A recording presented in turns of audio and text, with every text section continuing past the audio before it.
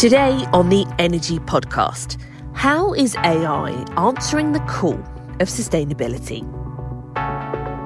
It's a question expertly examined at Web Summit, one of the world's biggest technology events held in Lisbon earlier this month. What innovations and systems look set to change the energy landscape? And is AI ultimately the key to lowering emissions? On the panel at Web Summit, Hege Skarstedt from Kongsberg, Jinta Nakai from Databricks, and Dan Jeavons from Shell. The host is Xinhua News Agency's Martina Fuchs.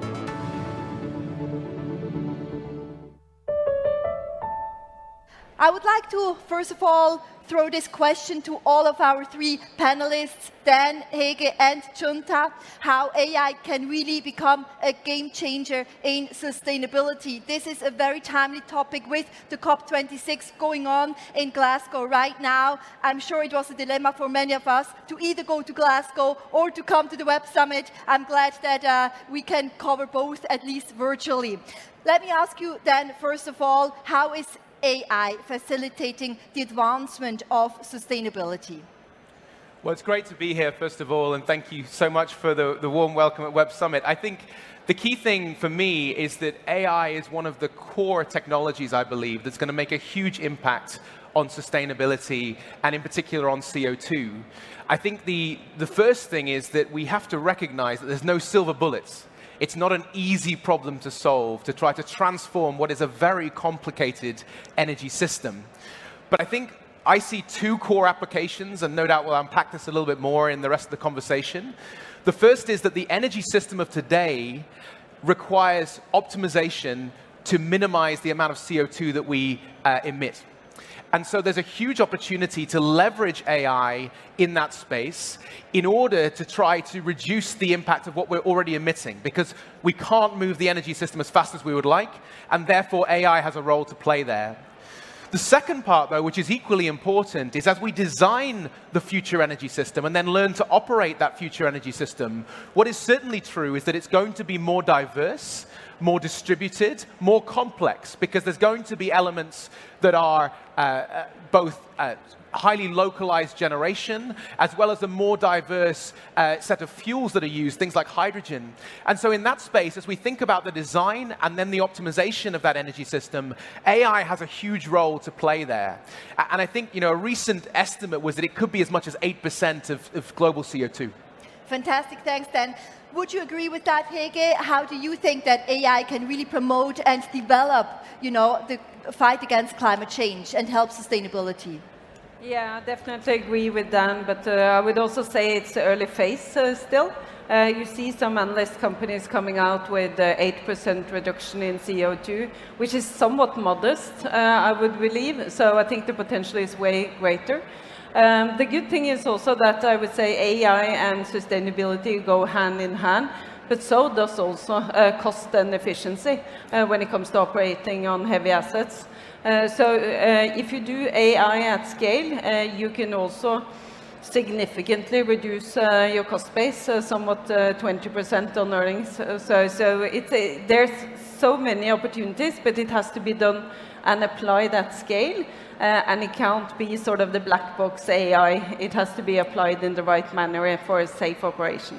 Absolutely. And you, Junta, you work at Databricks, of course, so it's all about data for you. How does AI work with sustainability? Maybe you can give some practical example as well, how they have become the best friends almost. Yeah, I think that's a really important question. And I think the first thing to do is to set the kind of definition, right? Because we all talk about sustainability.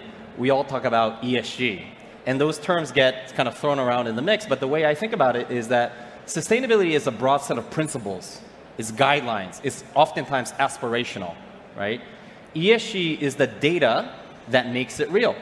So I think the best way to think about sustainability is through the prism of data and AI. And the way I kind of think about this is without data, there is no ESG. Without AI, there is going to be no sustainability.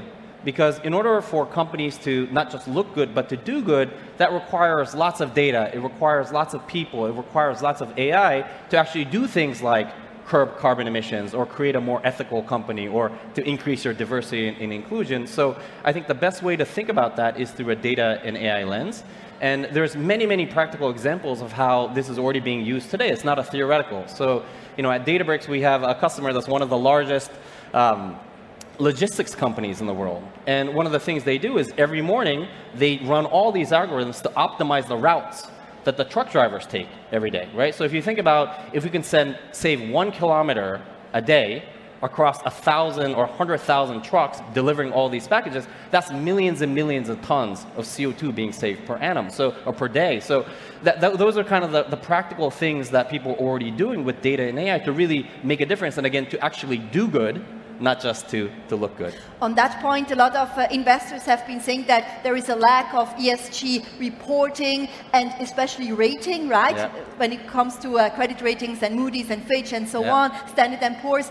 Can you give us maybe the latest on that front? Because this is, Yeah. I guess, what people are looking for as, one key standard practice. Yeah, so as you know, there isn't a whole lot of standards today. And there are many agencies that provide ESG ratings to companies. But I read this recent study that says the correlation between the top 5 ESG data ratings agencies today is 0.6. Okay?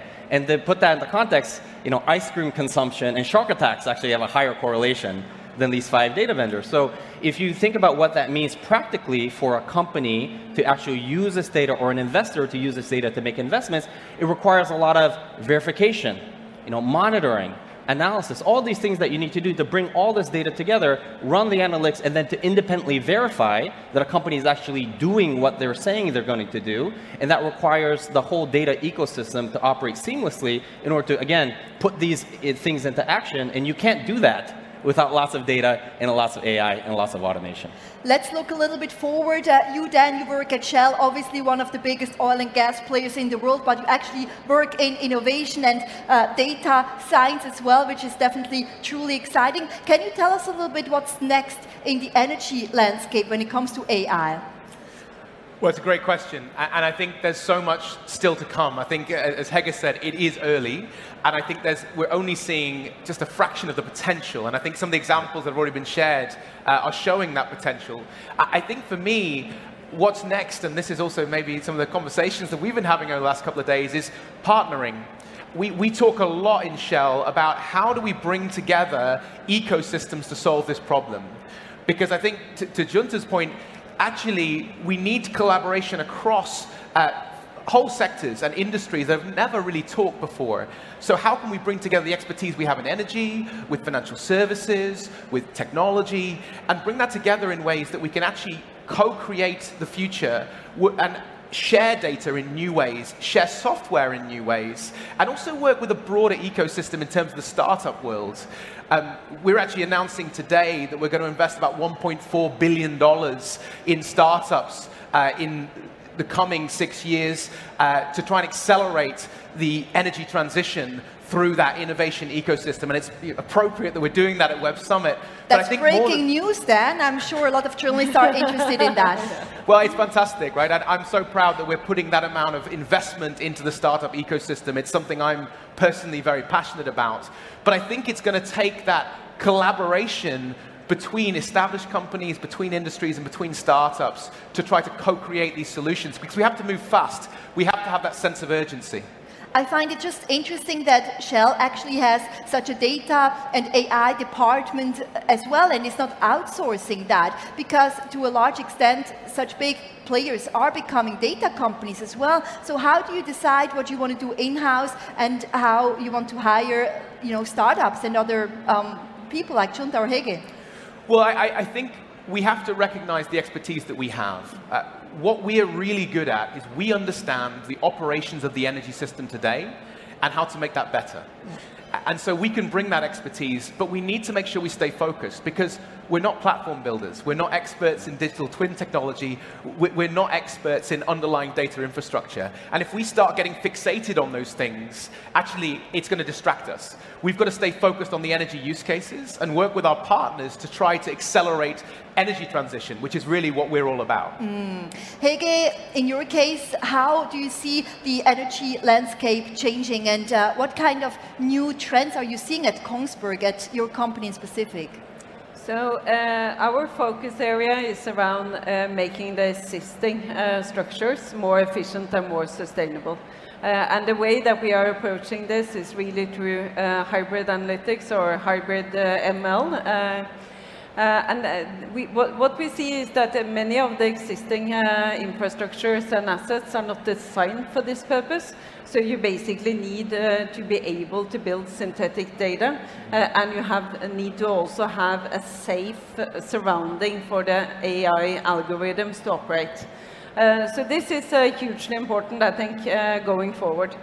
And then next, of course, there's coming in multiple new energy sources. We see it, of course, on the energy side, but we are also deeply involved in the maritime side, which is now also transforming not only when it comes to fuel, but also when it comes to sort of the whole landscape around it and the infrastructure. So there's so many exciting things happening.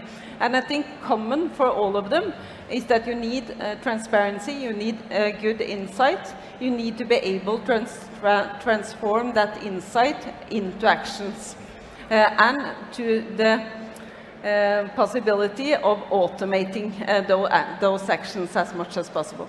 And if I could do a quick build on what Hege is saying, I think what she's saying is so important, particularly around the synthetic data point, because it's far cheaper to build digitally than it is physically. Right. And so if we can use some of that synthetic data that we get from the digital twin to optimize the design of the future system, it actually helps us accelerate those optimal design processes.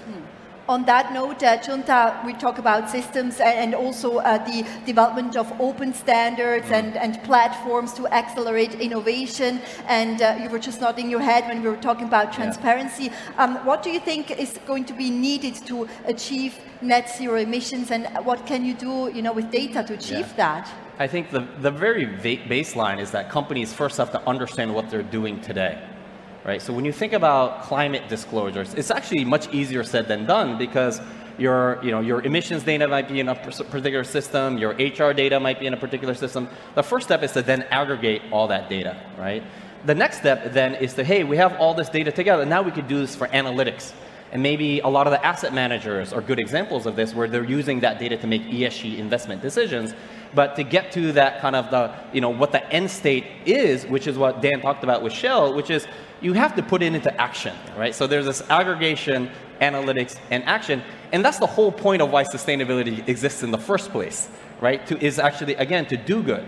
And without data and AI, it's really, really hard to actually do good. And this whole idea about digital twins and all this stuff, I think it all comes down to the concept of what I think is called sustainable transformation, right? Which is thinking about not just the next quarter, but the next quarter century, and maximizing the impact that you have, not just for shareholders, but basically all stakeholders, right? Employees, regulators, customers, et cetera. And all that requires a much more fundamental rethink of the data that you have, to use it for good. And as they say, data is the fuel of the 21st century, right? For, no pun intended, but that's why that's so critically important as a piece for sustainability. That sounds wonderful, and ESG and sustainability is all about doing good, as you all three mentioned, but of course there are a lot of bad guys and bad women out there as well, wanting to attack, cyber attacks and hacking and so on. Hege, what should be done about that? Just a comment on the last discussion, because I think this is as much about technology as it is about changing the way we work on an everyday basis. So what we definitely should use AI for is to challenge how we operate as of today, gain insight and get also complex tasks solved through AI, and get that insight put into actions. That I think is critical, because if you look at circular economy, for instance, there's huge opportunities within AI, and that's going to be important if we are to reach the sustainability targets. And you basically can create whole new networks going into that area. You're also an expert, Hege, on data integration and Industry 5.0. How do you think all of this can be more embedded and merged and combined, breaking down the silos and so on, to really make sure that we have all of this data together, you know, to help promote and develop sustainability? Yeah, we have this saying internally where we say that data is not reducing emissions, but insight and actions are doing it. So that's why we are applying the digital twin to ensure that you have a good home for algorithms, and that you also can close the loop with the automation system over time, which is really the central nerve system on board and heavy asset. So I think there's data is critical, but it doesn't solve anything unless you put it into action and change the way that you behave in the everyday life. Yeah, and maybe to build on that, which I think the example is so apt, because I think the ability to deploy into heavy industry the sorts of algorithms that we're talking about today can have an astonishing impact. And we're obviously leveraging, you know, the digital twin from Kongsberg and the Databricks platform and also C3 to develop a common ecosystem around how we can deploy algorithms at scale. To give you one example of that, we recently deployed an algorithm into one of our liquefied natural gas trains in Nigeria.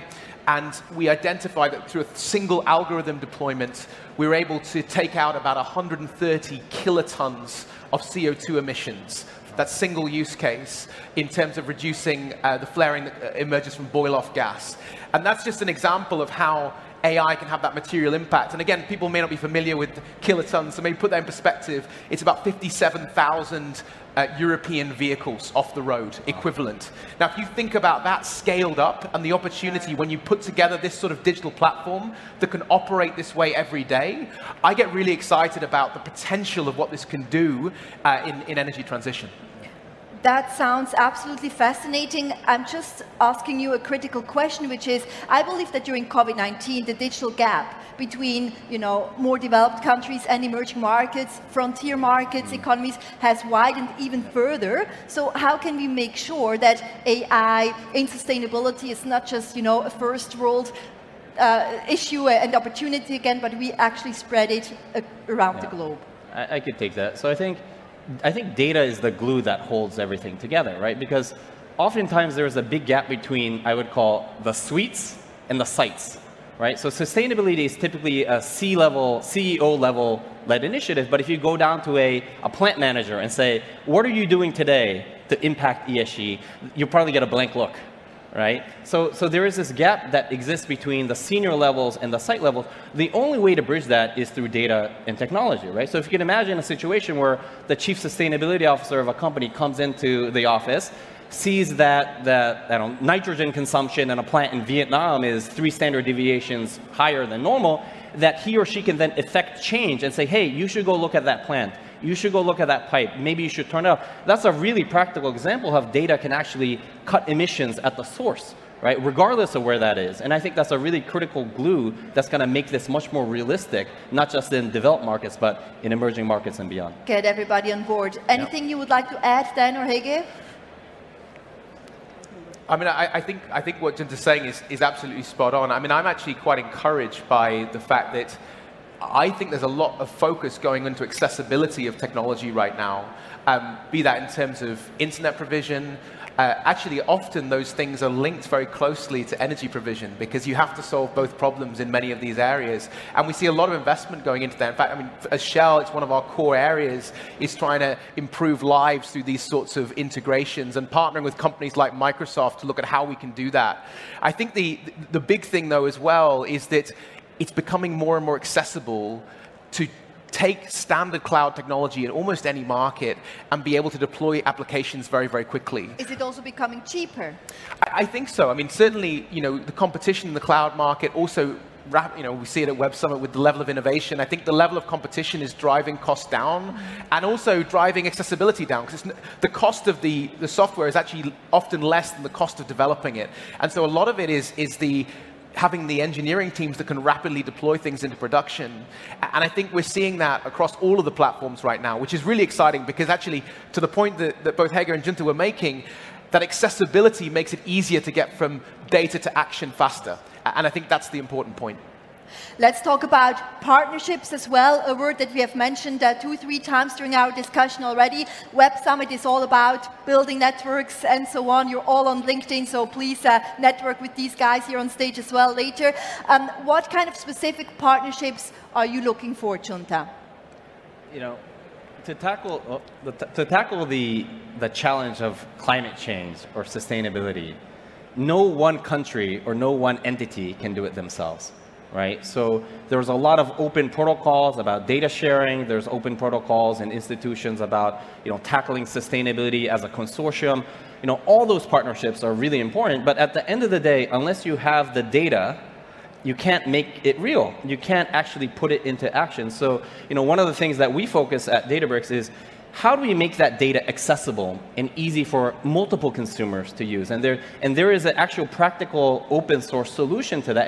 And the key is open source, because it's unlikely that you're going to get 250 countries to agree on a single technology that's proprietary. You need a whole ecosystem that's open source and collaborative, so that many companies, many institutions, many countries can come together and affect that change. This is just like at COP26 in Glasgow as well. We need everybody on board. Yeah. Hege? We are partnering with everyone from large global techs to small startups, and I think that's very important because you need the energy and the agility from both of them. But I think what this has really driven forward and with a very good maturity, that's the partnerships in between providers and customers. And that's somewhat a bit new, sort of changing the whole vendor and customer structure, really closing up in a strong partnership, getting the best from the tech expertise and also the domain knowledge. So that is, I think, a very good path to really realize these opportunities. Mm-hmm. Then maybe more specifically, in which geographies and countries and industries are you looking for more partners? As if you hadn't enough already at Shell. Well, I think maybe just to build first on what Hege was saying, I think the urgency of addressing this problem is bringing an imperative to action. And I think everybody feels that. And I was really encouraged to hear last night the focus on climate at Web Summit. And I think it's a great conversation to be having right now with COP26 in parallel. I think in terms of the where question, I think the problem is it's everywhere. And I think the challenge is every country has to find ways to transform, and every market. And so I think this is where actually companies like Shell, like Kongsberg, like Databricks that are global, that are able to operate across borders, are able to transfer technologies from one market to another, that is really fundamental. And also the ability to take end-to-end. So the problem often is that people have a niche solution that solves one problem. To solve energy transition, we've got to do it all. We've got to do AI, we've got to do data, we've got to do sustainability, we've got to do finance, we've got to do engineering transformation, construction transformation, mobility transformation. And the only way, I believe the one common factor across all of that is digital technology. And so if we can build together the digital platforms that enable transformation in CO2 emissions, I believe that's one of the single biggest things we can do to help drive the sorts of change we need in society, and also to have the impact on climate change that we need. We definitely need to make a big impact, all of us. Dan, Hege, Chunta, thank you so much for your time. You've been listening to the Energy Podcast brought to you by Shell. And you can find the Energy Podcast on Spotify, Apple and Google. Just hit subscribe and you can listen to the other episodes on all things energy related. The Energy Podcast was produced by Fresh Air Production. And I must remind you that the views you've heard today are those of the people featured and not Shell or its affiliates. I'm Bryony McKenzie.